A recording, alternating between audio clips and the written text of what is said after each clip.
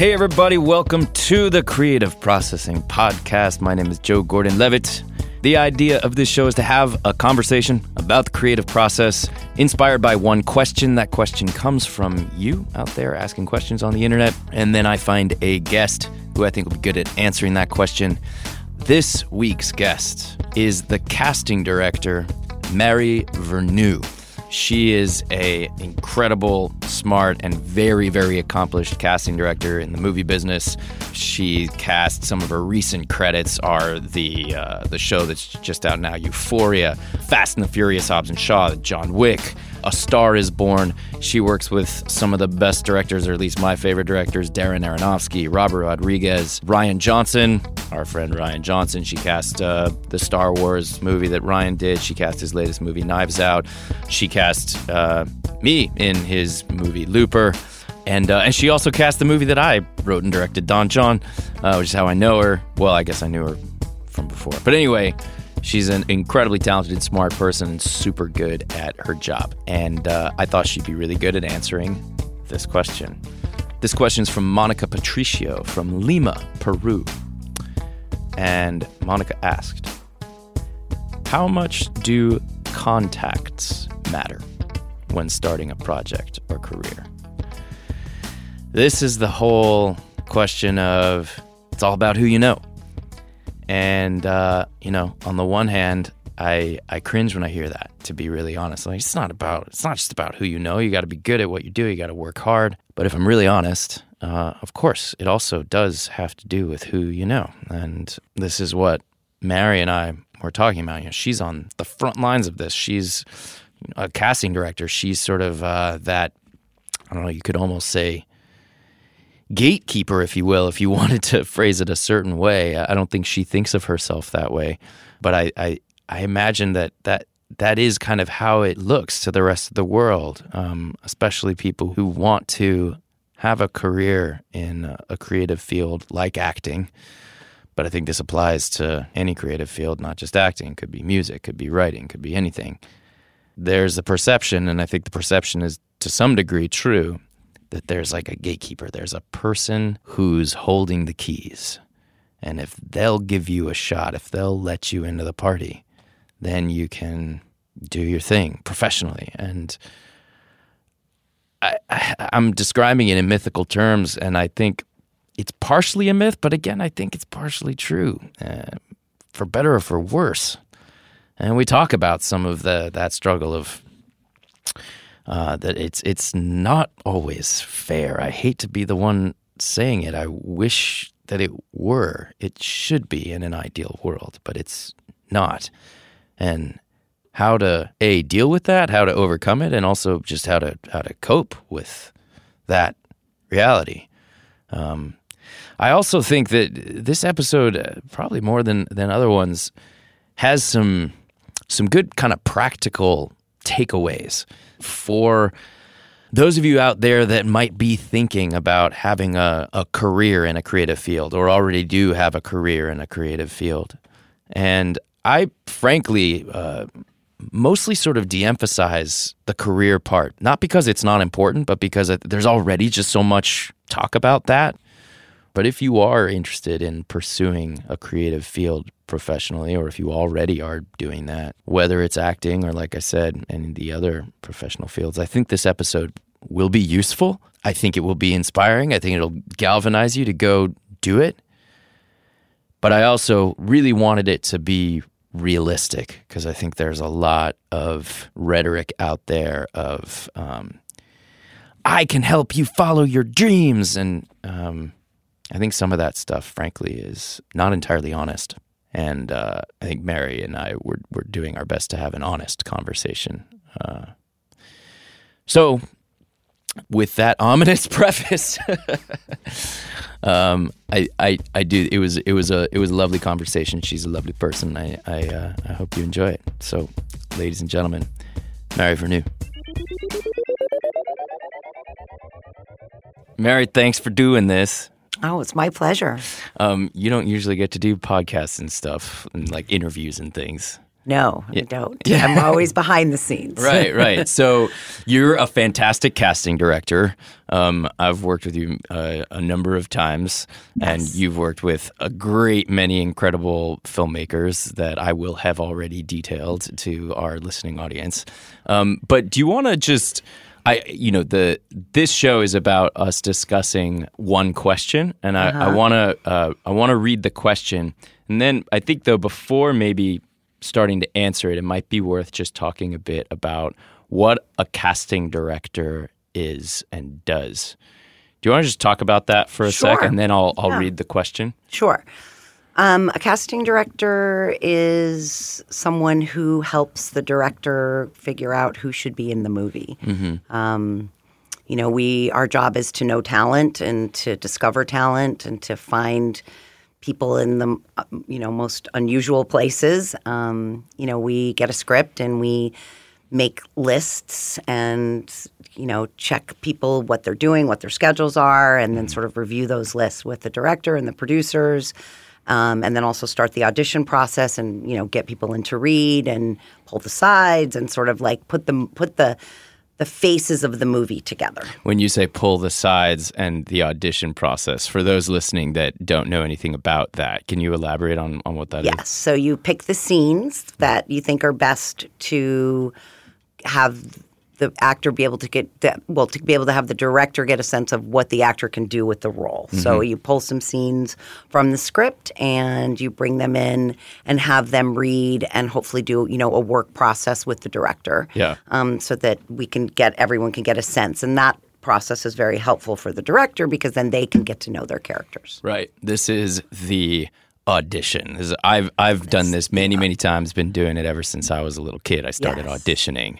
And it's a big part of, if you want to work professionally as an actor, auditioning is a big part of it. It is a big part. And it's not always – it can be a very hard process, I think, for the actor. It's a very hard process for the actor. And, I really try to make it a warm place and a safe place. That's a big part of why you're so good at it, I think, you make it not as painful. Because some auditions are painful. So some of the more embarrassing and just like nerve-wracking experiences in my life have been auditions. Yeah, they're hard. Yeah. It's a really hard thing because it's an artificial environment. Yeah. So as an artist, you're walking into this funny room with people who are, you don't know if they're friendly or not, and it's nerve-wracking. Yeah. So you as the casting director are sort of in charge of making this process go.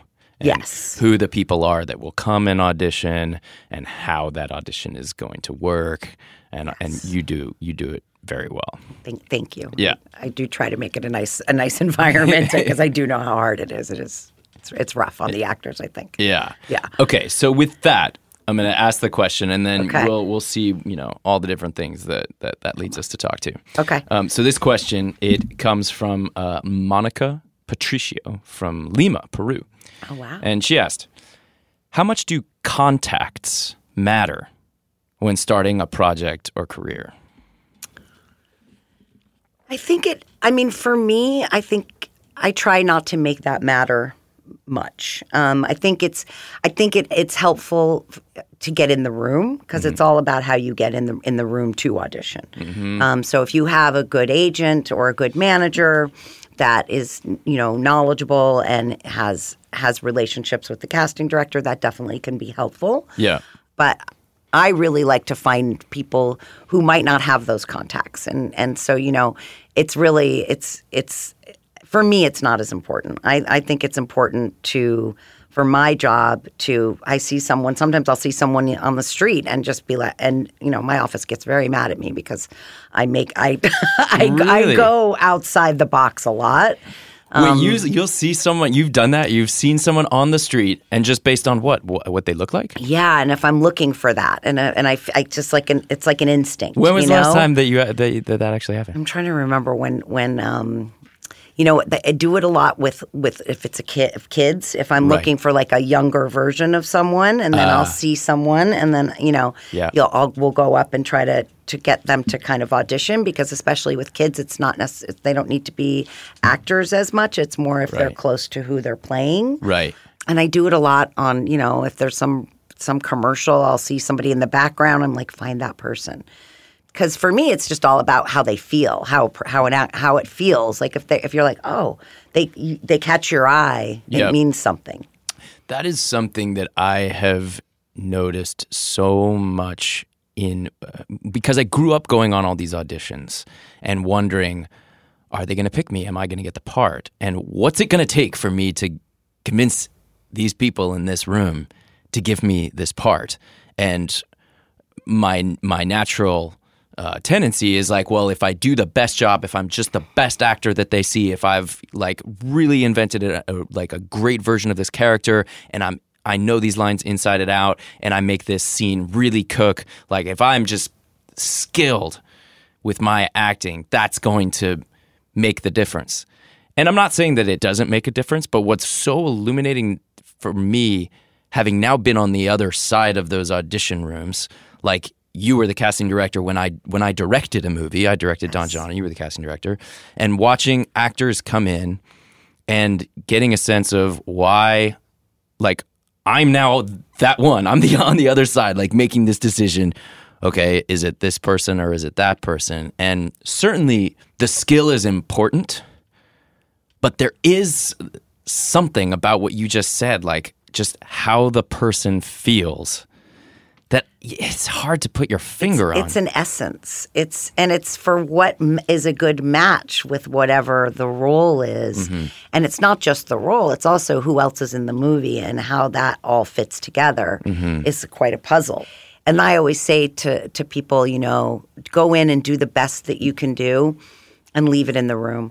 Because there are so many factors that contribute to if you get a part or not. And it's very hard not to internalize or personalize that, but it really isn't. You should definitely come in and do the best job you can do, and if it's meant to be, it'll be. That's I think was honestly impossible for me to understand until I was on the other side of it. And once I was on the other side of it, I was like, oh wow, because I watched and saw actors come in with so much skill that had put in so much work, and were just clearly not going to get the part. Yeah. Because it just wasn't the right, like you said, all those different variables, it just didn't quite have that right feeling for that role, combining with the other actors and the material or whatever else. And I thought myself back on all these times where I had put so much work into preparing and like giving a good skilled audition and didn't get the part. I was like, why didn't I get that? And I then realized like, oh, I mean, not to toot my own horn and say that I was like so good or skilled or whatever, but I just realized like even if I were so good and skilled, that might not be the only determining factor. I might just not have felt right. Yeah, it's an interesting, and it really is something for me after doing this as long as I've been doing it. I get a very strong feeling when there's just something. It's interesting. You just sort of you're like, oh, I think that's the person, right? And often that will happen with the first person who auditions. I find, which is a very interesting. A lot of times, the first person comes in and they set a bar. And then you go through this whole process, and a lot of times you end up where you started, which I also find very, interesting. Well, that indicates some kind of bias, doesn't it? Like there's an advantage. I didn't know that. I'm gonna now try to schedule my auditions early in the morning. Be the very first person on the very first day. Yeah. Well, so you were saying then, so to the question of how much contacts matter, because I think a lot of people listening to this right now, whether they want to be an actor or they want to do something else creative, whether it's in music or it's in, who knows, graphic design or writing or anything else, there's a perceived gatekeeper somewhere that's like, I want a career and I have to convince this person to give me the shot. And I think that's real. I mean, that is kind of your job.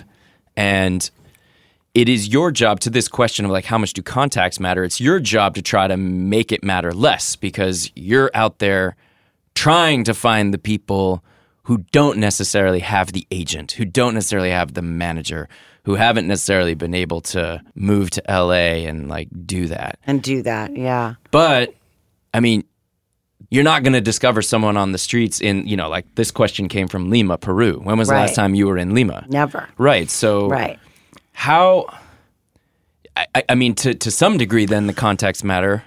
Yeah. I think it's contacts for sure. Somebody who can give you the knowledge about the things, though. It's more about having the knowledge about the project and figuring out how to get your way in, right? Like, I'm a big believer in really working really hard and at your dream, whatever your dream is, and working really hard. And I think there's a certain manifestation that happens in that process too. And that, like, yes, it's important to know some person who knows somebody, but I think in the journey of your work, you'll find that person. Because I think it's all about the art. It's about your art. And so the contacts matter, but to me, that's one of the least important things. Because even if you have the context might get you in the room, but getting in the room isn't necessarily going to get you the part. Doesn't necessarily going to get you the job. Right. And I think that, like, our business works on, it does have, like, if you know someone and you know that person. But I think the whole dream of becoming an actor and becoming, think that dream is also the, hey, you look great for this part. So it's, and I think especially nowadays with the internet and being able to do, like, we're able to do sort of open calls on the internet. Interesting. Talk more about that, because I'm sure a lot of people listening, they can't move to LA. No. They like can't afford it, or they can't, they're in the middle of something, whatever. They're in the middle of their lives, whether it's family, professional, whatever else. They're not going to be able to just pick up and move to Hollywood.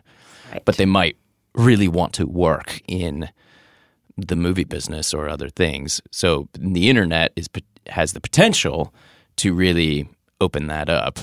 Yes. How has the internet changed, like, what you do? Well, it's changed it quite a bit. I mean, when I first started, we would have to go do open calls, and we would physically have to go to whatever city it was. When I was an assistant, on the Doors, we did a huge open call here for all the concert goers, and it was so fun. It was really fun. It was really fun and interesting. And then, like, on JFK, we went to Texas and found all of the people that should the sort of street scenes, and we found people that way. You go and we would go to a like basically like a stadium, and publicize it and have people come, and you would read everybody. We did that. We've done that on quite a few movies. And nowadays we don't go to the actual place because we can put things out, via the internet, and people can self-tape and they can upload it to our site. And how does that work? You have a website, and how do you put out those calls? Well, there's a thing called Breakdown Services, which has. It goes to all the agents, but it also has a section that's all access. So if you're someone who's, like, looking to see what's going on, you can go on that. It's a very minimal fee. And it'll tell you this person's casting this for a TV show or for a movie. And there's a place where you can just audition. The sides are up there. The sides are up there, and you can tape an audition. Sides are up there, and you can audition, and you can load your thing. You can load your audition up on that site, and then we'll see it. Yeah. This might sound depressing, but I feel like it'd be dishonest of me not to say this. I've done a bunch of audition tapes where I send in tapes of myself. I've never gotten a part that way. I'm not saying that parts aren't gotten that way. I just personally have never gotten one that way.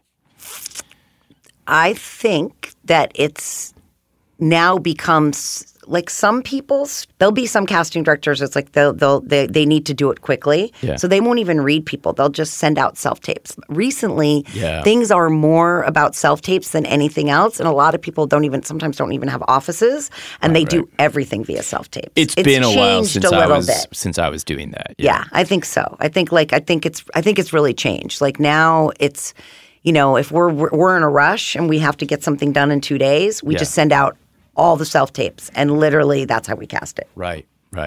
And I think also people are more open to that. Like, the directors are a little more open to it too, about looking at people on tape, because it's a further reach. Yeah. So you mentioned agents and managers, which, to this question of contact, that's a big contact. Everyone talks about, like, wanting to get an agent or get represented in that way. And again, this is more than just acting. This is for writing or music or anything. Anything. What's your perspective on that whole thing, on agents, on, like, how it works, on who gets agents, on how does that go? Well, a good agent is very important. Having a good agent is very important because for me, if an agent that I trust calls me and said, you have to meet this person, I meet the person. Right. Hands down. And I probably do a general with people I don't know. What's that mean? It means so someone calls and says you have to meet this person. Yeah. And they come in and I sit with them for, 30 minutes. Even if there's not a particular part that just you're... have a one-on-one, just sit down and say hi to them and get to know them. Mm-hmm. I probably do one of those a day. I try to I have a one slot that I try to do. Yeah. And if I'm extra busy, sometimes I don't make it, but I really do try to do that because it's how you know who's new and who's coming, up. Right. And so those generals are usually recommendations from an agent. Yes. It's usually, it's either a recommendation from an agent or manager or it's a favor. Right. And so you're out there looking for folks who are new, but agents are also out there looking for folks who are new. That's that's what they do. Yes, that's what they do. How good at it do you think they are? Like, if you're in Lima again, is an agent going to find you? I think that's hard. I think you have to find a way to have them find you, which is maybe, doing some sort of audition for something that somebody recognizes you for. Mm-hmm. I mean, I know managers that, do go to a lot of theater because theater is a really good way. Sometimes you'll go to a play, which I try to do as often as I can in both New York and LA. Yeah. And you'll see someone and you've never seen them before. And that's exciting to me. That's it's like, who is that person? Oh my gosh, they were so good in the play. Yeah. And I think that part of that is also that what I was talking about before about the manifestation of being an artist and just doing your work. Yeah. I feel like it'll come to you if you work really, really hard and try to do everything that you can. Right. Whether it's self-tapes and, figuring out breakdown or doing a play, or doing a showcase. Yeah. What about, speaking of the internet, we talked about, what'd you call it? Breakdown services. Yes. But then there's YouTube. There's social media at large. Yes. How much is that a thing? Because that feels like, but maybe that's a viable avenue that wasn't available when I was getting started acting, that you could maybe prove yourself as an artist online. How much are you or the agents that you work with aware of or sort of on the lookout for stuff online in that capacity? Definitely a place to look for talent. And I think that a lot of the agencies now have departments that specialize just in YouTube and, sort of finding the people on the internet, whether, is that how Justin Bieber was discovered? Right. And so I think that has become a definite pool of finding talent. Yeah.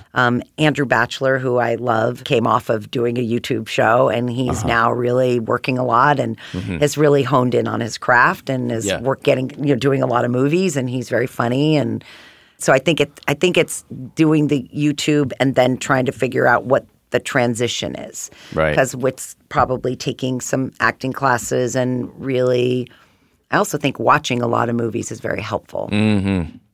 I love that you keep coming back to the art itself. Because people ask me this. People have always asked me this ever since I was young, because I was on TV and stuff. People would ask me, how can I do what you do? And it's a perfectly reasonable question, of course. Like, why? Like, people would want to know. But I always did find it remarkable that the conversation would rarely be about the art. Like, how do you do what you do meant, how do I get an agent? How do I get the contacts? How do I get the job? How do I get, how can I, work my way into getting into that room? And rarely would be about how do you do what you do, meaning how does story work? How does character work? How could I invent a character and turn myself into that person? And how does comedy work? And how does drama work? And people ask me that less frequently. Yeah. Do you find the same? Yes, I do. And I do think it is about the art. And I do think it's about coming from inside of your passion as an artist is where it gets you where you want to be. And I find, I meet a lot of people who want to be famous, you know, and I don't think that's what it's about. I think it's about doing the work and being an artist. And there's a lot of people who want to be famous, and they come to LA and they want to do, and then you see it doesn't last. That's something that doesn't. It's not sustainable, I don't think. Yeah. I think if it comes to you, it's an amazing thing, but it's all about the work that gets you there. Yeah. Well, fame, I think, by definition, is fickle because Very. fame is it's always sort of about the new shiny object. And so if fame is the goal, you're definitively, even if you achieve it, sometime soon, you're going to lose it, just by definition. Absolutely. Because that's how fame works. Whereas creativity or art, it's not about that kind of fickle popularity contest. If you're a great storyteller, or you're a great painter, or you're a great whatever it is, like those mediums are by definition immortal. That's the whole idea of what a painting is. That's what where the immortality comes is creativity. Yeah. So another adjacent thing that connects to contacts is just, I guess, experience. How do you think about casting someone who's new versus someone who's done it a lot? Well, new is always exciting because it's, one of my favorite things about what I do is when somebody who's brand new comes in and they get that job, it's like you watch someone's dream come true. It's the most exciting thing to see that happen to someone. It really is. It's really a beautiful thing. And I think that someone who's been doing it a long time, that experience and that knowledge is something that is crucial to being able to play a role. So normally when someone's new, it's like because they're perfect for it. For whatever reason, it's like it's either close to who they are or they're just a great actor and they're new to to doing it or but I think they're both very valuable. I think they're very different things, but I look for both. You do, right. Yeah. Because obviously someone who's new is probably going to have fewer contacts. Right. You're not going to be able to call up the last director who worked with them and say, hey, was this a good experience with this person? Right. So is that a bit of a disadvantage then sometimes? Does that give the experienced people an advantage? It gives, I think the experience. I want the advantage, man. I think you have the advantage. Definitely the experienced people have the advantage in that. I think the experienced people have the advantage in that way because you do have the history of what they've been doing. Yeah. And you certainly can't have a movie with all new people. Yeah. That's right? interesting. It's balance. Talk about that. Why? Right? Because I think I know where you're going there, but unpack that. You can't have a movie with all new people. Why?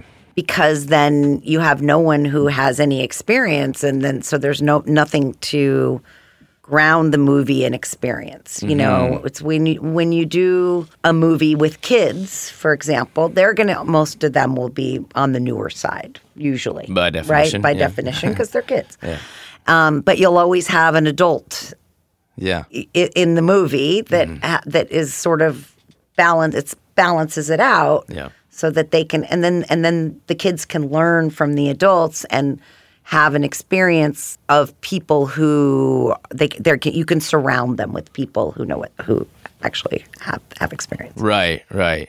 I see. I when you said you can't usually have a movie if everyone's new, where my perhaps cynical mind went is it's hard to get a movie made.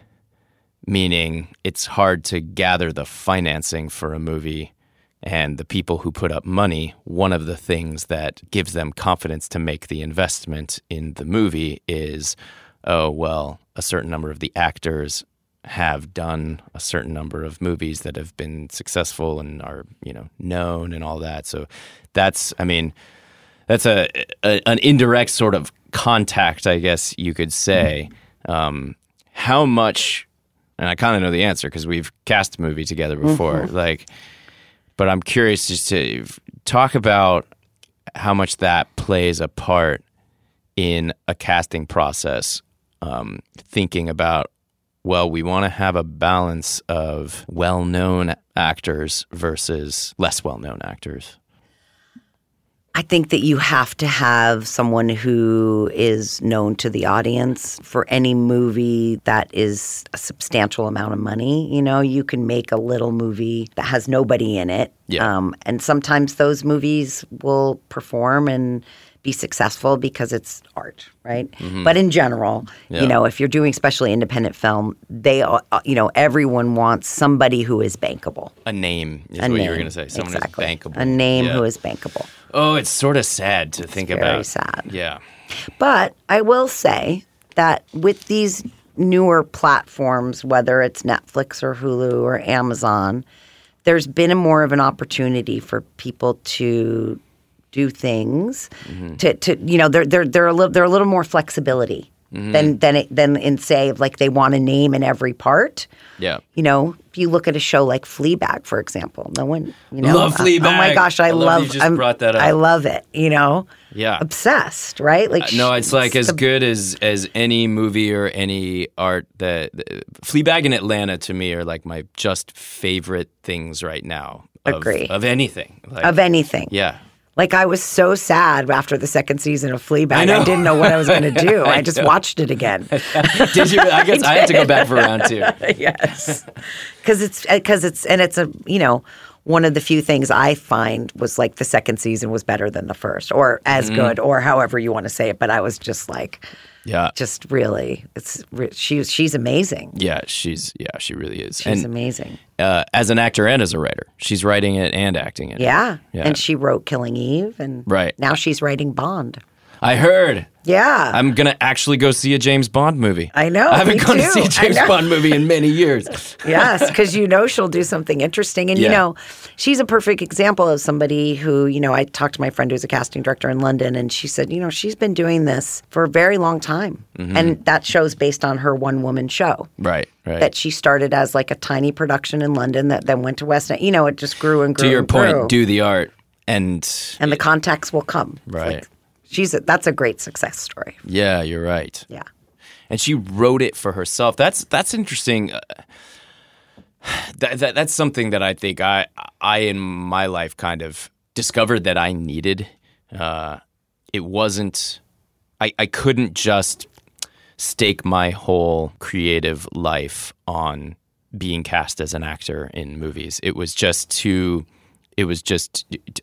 dependent on other people, and I needed to have more of my own. Like I need to have the ability to take control of my own creative outlet. Yeah, it's frustrating to have to depend on other people, and again, the reasons are not have anything to do with anything. They're just other. You know, it's a difficult process. So it's great that you can write your own. I would imagine that if there are anybody out there listening who's interested in pursuing acting, and I think they would be interested to hear from you, that would be one of my first pieces of advice would be don't just act. I mean, which isn't to take anything away from acting, but like Phoebe Waller-Bridge, is that her name? Yes. Being such a shining example of taking matters into your own hands and write the role that you want to do. Yeah. And do, you know, and not everything has to be a gazillion dollar budget, right? You can do things for lower budget, which is kind of what she, you know, when she started, she did that as a one-woman show, and then it went into a TV show. You know, you can sort of, I think it's that thing of giving it a place to grow. Right. I want to ask about diversity in casting. I think it's a great thing that it's more and more top of mind for people in Hollywood and all over the country, and hopefully more and more of the world, that there's been a severe lopsidedness in who's represented in the media, and casting is a big part of that. Can you talk about how you've seen things evolve in terms of a wider variety of people being cast, and which isn't to say that we've arrived at the promised land right now. Like, we still have a long way to go, but it does seem like we're moving in the right direction. Yeah, 100%. I mean, I think people are really conscious of diversity on every level, the studios, the producers, the directors, of making sure that what they're showing to the world reflects the world. And it's been a great thing because it's a lot of opportunity for people who might not have had that opportunity before. Yeah. And so how does that work its way into how you actually do your job on a day-to-day basis?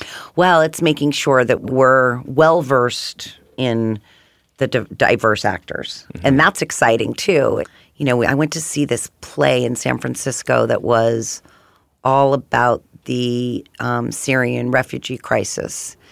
And it had actors from all over the world that were, you know, every ethnicity. And it was such a great, like, I don't know that any of them would have had that opportunity before. You know, I think that play might not have been produced, say, 10 years ago. Mm-hmm. And I, was like, oh, I want to know who this person is, that person. You know, you really, it's really is the scope is much wider, and it's not just Latin or African American or it's like the world, and then that's a really exciting thing to be able to meet actors from all over. Now, when a role is written, sometimes a script will specify the ethnicity of the character, but oftentimes not. Yes. So is that a conversation you have with a director when you're going through a script? Like, do you specifically ask, hey, is there an ethnicity you have in mind for this part, that part, the other part? Yes. When you're sort of breaking down the script and you're going to put the character description on breakdown, that's where you'll usually ask that question. Mm-hmm. And then sometimes if you have been searching and the right person hasn't come along, you'll often try to open it up that way. Do you mean searching and the right person, like if it was assumed it was going to be one ethnicity and the right person hasn't come along, you say, well, let's maybe not limit it to this ethnicity? That's not limited, yeah. And what about this person? Because that person, it may not be the ethnicity you were thinking, but they have the essence of the character. Yeah.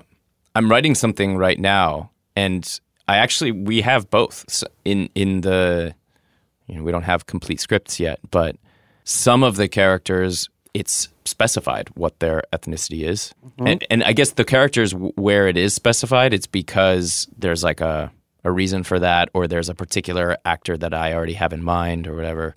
But some of the characters were not specifying the ethnicity, and I am intentionally just kind of saying to myself, I don't know what ethnicity this character is going to end up as. I want to get into a casting process and meet a lot of different actors, and I want it to be more about, like you said, finding the exact right actor than finding someone of this or that ethnicity. Yeah, which I think it's very good to be open. Yeah. I've been finding a little bit of people, there's been a little bit of a tendency to say, well, we need to have this ethnicity, like a representation of every ethnicity, and which that sometimes I think is the wrong direction. Oh, yeah, that's interesting. Like tokenism, are you talking about? Yes. Right. Yeah, but because again, I think that's just the opposite. It sort of is the inverse of no diversity, right? If you're doing it just to be diverse. Right. I think the studios and the networks are very, very aware of diversity right now. Right. It is to the point of where it might not make sense, but you're still sort of given marching orders that you need to this certain character needs to be diverse. Yeah,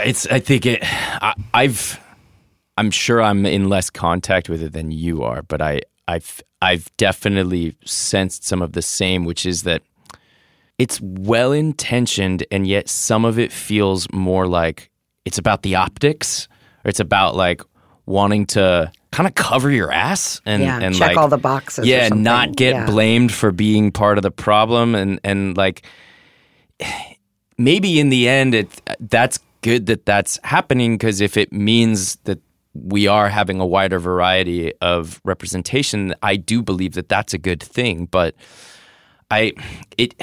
there is something about it that feels like, I don't know, like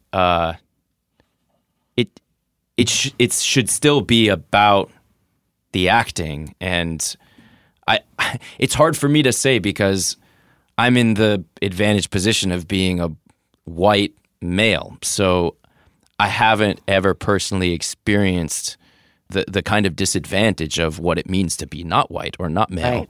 Right. But it feels like if I were a person of color, I don't know that I would enjoy being cast just because I was a person of color. I would want to be cast because I'm a great actor. Right, because you're the right person. It's Right. like you're the right actor Yeah. for the role. Right. And I think that everything is about the balance. So it's like I think there's a tendency to go to that everyone's diverse and they go too far, where it's instead of it having it be a sort of a balanced process and feeling. Yeah.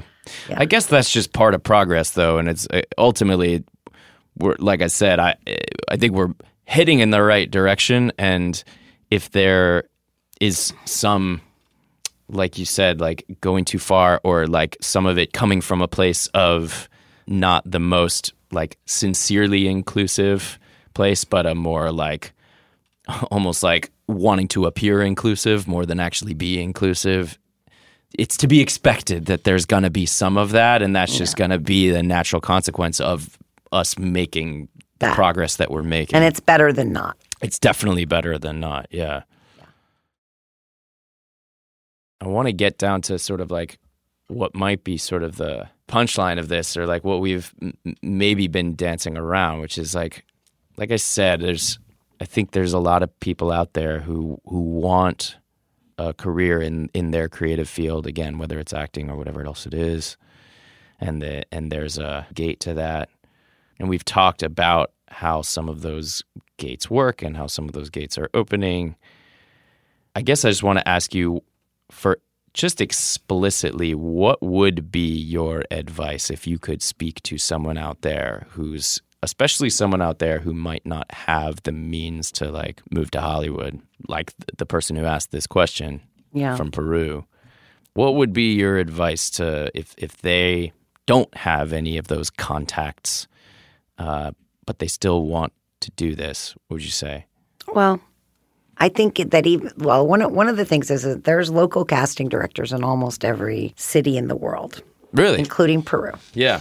And so that's a good place to start. A good place to start is where you live. Right. And she does live in Lima, which is the big city in Peru. That's the big city. Yeah. And we just, we've done searches recently, especially with the diversity that's happening. Right. We've done a lot of searches in Latin America and in Peru, and there are casting directors in those countries.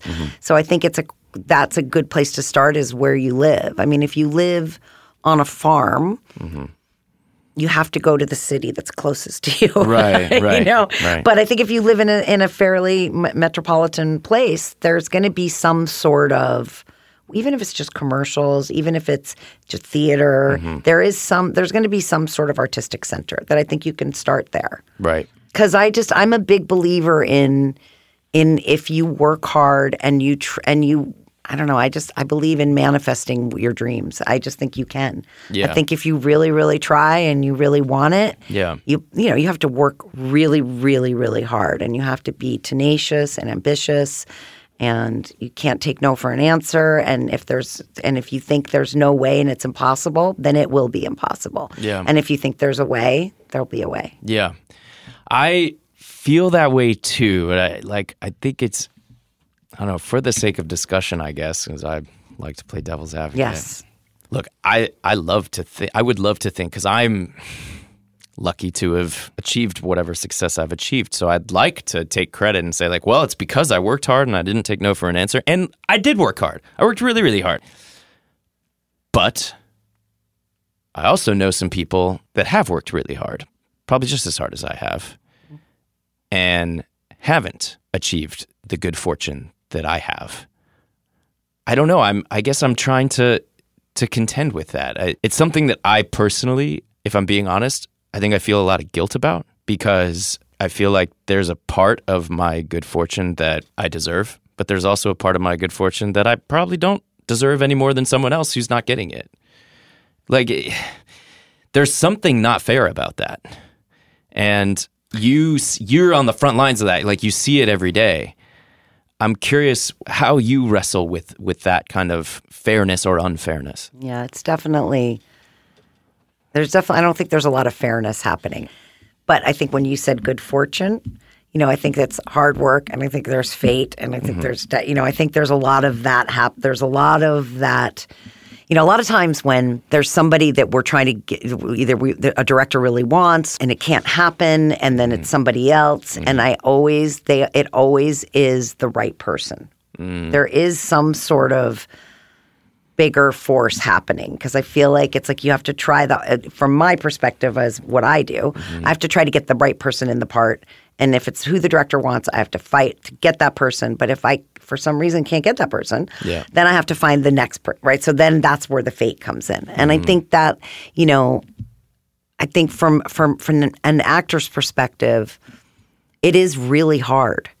And if you really want to do it, you have to be prepared for it to be really, really hard. It's hard because there's so many factors that are influencing why you get a role and why you don't get a role. Yeah. That's why I said, as I said before, when you go into an audition about leaving it in the room, otherwise it's too hard on your heart. And getting in those rooms is also tough, but you just have to do every avenue you can find and think of is what you should do. Yeah.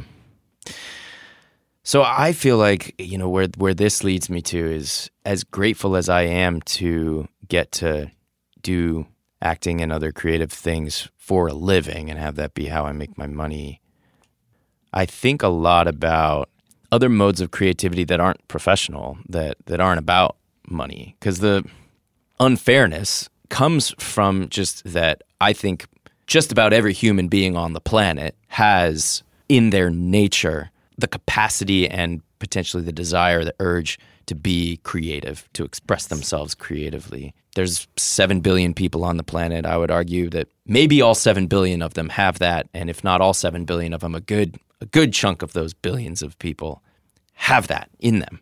But there's only so many jobs in the creative industry, and that means there's always going to be a whole lot of people who don't get to do their creative thing for money. But that doesn't mean that they don't get to do their creative thing.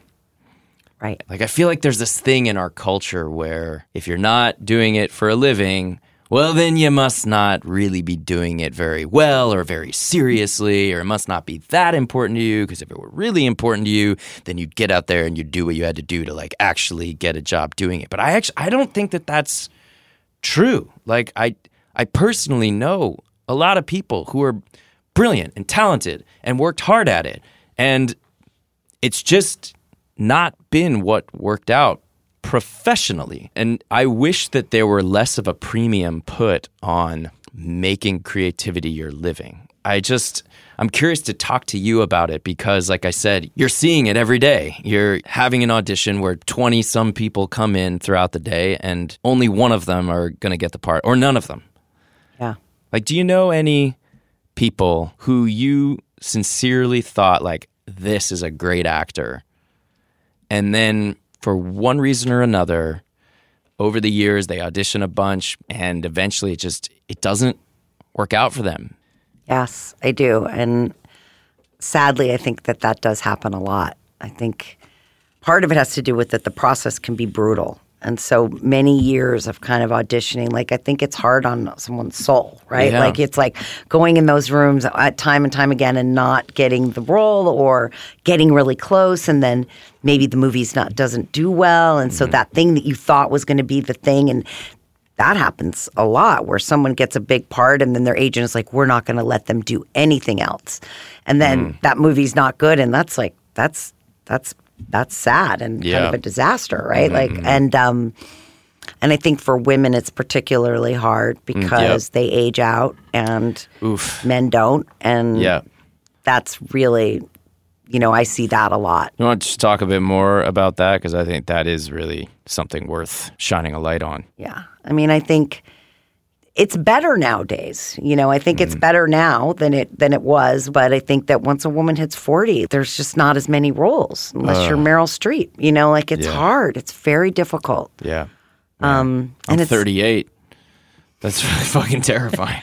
But for men, it's not the same. You know, when you look God, at that when makes you me look feel at terrible. it's like you'll look at a career of a male movie star, and you look at their leading ladies as for they get sure. older, and their leading ladies get younger. Yeah. Yeah. No, it's so true. It's so true, you know. And it's still that way. It's still that way. It's very hard because it's based on other things. You know, it's not based for women. It's not just. It's based on more than just talent.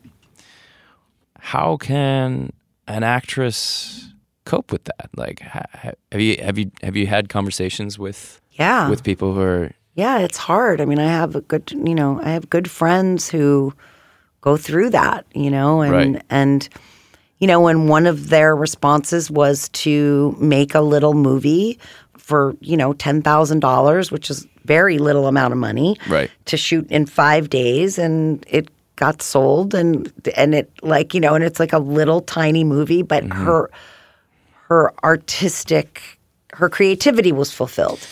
Yeah. And she's great in the movie, you know, and it's sort of like, so I think it's finding your own avenues, right? And it's like maybe, you know, and now that's and she directed that movie and starred in it. And now she's trying to do, you know, so it's like kind of going back to what you were saying about that creativity doesn't always have to be how you make your money, right? It can be, as long as you're fulfilling your creativity. I mean, it's not the ideal, right, for someone who's now aging out of being able to play parts, but at least they're finding other avenues, and I think that's what you have to do. Yeah, and I think that's probably true. Whether it's because you're up against the injustice of Hollywood movies having this convention where actresses are younger than actors, or you're up against the injustice of Hollywood movies mostly casting people who are able to afford to move to Hollywood, and like you know, there's a lot of injustice of it's not a level playing field. There's not equal opportunities, and it's hard for me to talk about it because I was literally born in the suburbs of Los Angeles. Right. a white male. Yeah. So, but I do feel that, believe it or not, I've been so fortunate to have some whatever success I've had, and I still feel sometimes like dissatisfied and upset, which I know it might sound kind of crazy, but I'm telling, like, I really feel it. I think there's something human about feeling that dissatisfaction, especially if you're kind of inclined to be an artist. That's like part of being an artist, is that feeling of dissatisfaction. And to me, I focus on what actually makes me the most satisfied and what actually gives me the most joy, which is doing the stuff itself, making the thing. It's the creative process, is why this show is called Creative Processing. When I'm in a movie and it comes out, that's not the fun part. No, doing it. The fun part is shooting the movie. Yeah. Yeah. And like, I make music. I've never been a professional musician. I've never gotten involved in the music industry. And I don't know if that's because I wouldn't be able to because I'm not good enough, or because I just didn't want to, or I don't know. But I don't know if that even matters. To me, what matters is I do it because it gives me a lot of joy to do it. And I certainly still wrestle with feelings of inadequacy of like, well, fuck, why don't I have a music career? Why didn't I put out an album? Why haven't I like played blah, blah, blah, and like this huge venue and like done my set and had people know me? Like, that feels bad that I haven't done those things. But when I like actually sit down and start playing the music, that shit starts feeling a lot further away. Yeah, further away. I was like, oh yeah, those are the trappings, and those are like, so, yeah, because it's the dissatisfaction that makes you go, okay, I'm just going to sit down and play some music, and then you feel better, and now and then you're satisfied. Yeah, that is how it goes for me. Yeah, I think that probably is the case for a lot of people. You know, if you can still be creative even if you're not making a living at it, I think that's gives you joy and satisfaction. Yeah. Well, this is a really great conversation. Thank you for talking. Can I ask you one other question? Of course.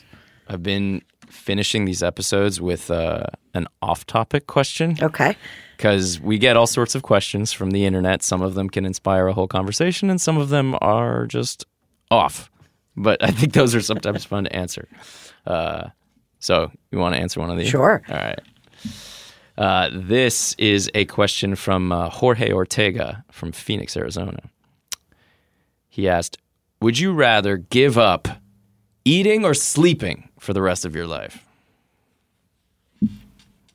You just made a face. That's a hard question. I enjoy both of those things very much. I know. I think, wow, that's hard. I think eating. I don't know. Yeah. I think eating. I love to sleep. I love to eat. I mean, I owned a restaurant for a long time, so I didn't know that. Yeah, I owned a restaurant called Primitivo in Abbot Kinney for 13 years. Oh, wow. Yeah. The restaurant business is like as hard as fucking show business, Brutal. isn't it? Yeah. It's very brutal, but it's very fun. Yeah. It's the same, I had to try it, and it was good. It was really great. So I don't know what I think I would rather give up eating than sleeping, though, because right now sleeping is the thing that fuels me more than eating. Yeah. Okay. How about you? I mean, I already gave up sleeping. I'm a dad. Yes. Right. So you've already given up sleeping. Yeah, I've already given that up. I'll keep the eating. Keep the eating. So good. We're good balance there. Okay, yeah, good. Thank you, Mary. Thank you. Ladies and gentlemen, that is our show. Thank you for listening. Thanks so much to this episode's guest, Mary Vernieu. Thank you to the folks who asked this week's questions. Monica Patricio, if you want to find her on the internet, she's at MONIKALE, and I think 2 underscores. It's a little hard to read, but that's her handle. And Jorge Ortega, you can find him at this is a good one, at Dolce Brie. Sweet Brie. It's a good cheese. DOLCEBRIE. Thanks to you guys for asking good questions. If you want to ask a question, you can email creativeprocessing@hitrecord.org, or you can use Twitter, Facebook, and Instagram, and hashtag creativeprocessing. If you want to do more than ask a question, if you want to get creative, if you found this conversation so inspiring that you want to write or draw or answer the question yourself, you can come to Hit Record. We have a creative processing remix project going on. I've really enjoyed seeing people answering this question themselves because, every episode's based on a question, and we've been putting out the on-camera prompt to, what do you think? How would you answer this question? It's really interesting to see how different people have their own perspective. So you could do that. Or if you don't feel like talking, you feel like, making some music or writing a song, whatever, we've got various creative prompts inspired by some of the ideas that we talked about in this conversation. You can go to hitrecord.org/creative processing. Check it out. The producers of the Creative Processing Podcast are Lexi Tankersley and Raymond Way. Audio produced by Keir Schmidt. Thanks to Cadence 13 and everybody at the Hit Record office. And again, most of all, thanks to you for listening to me talking for a long time. Okay, thanks. Bye.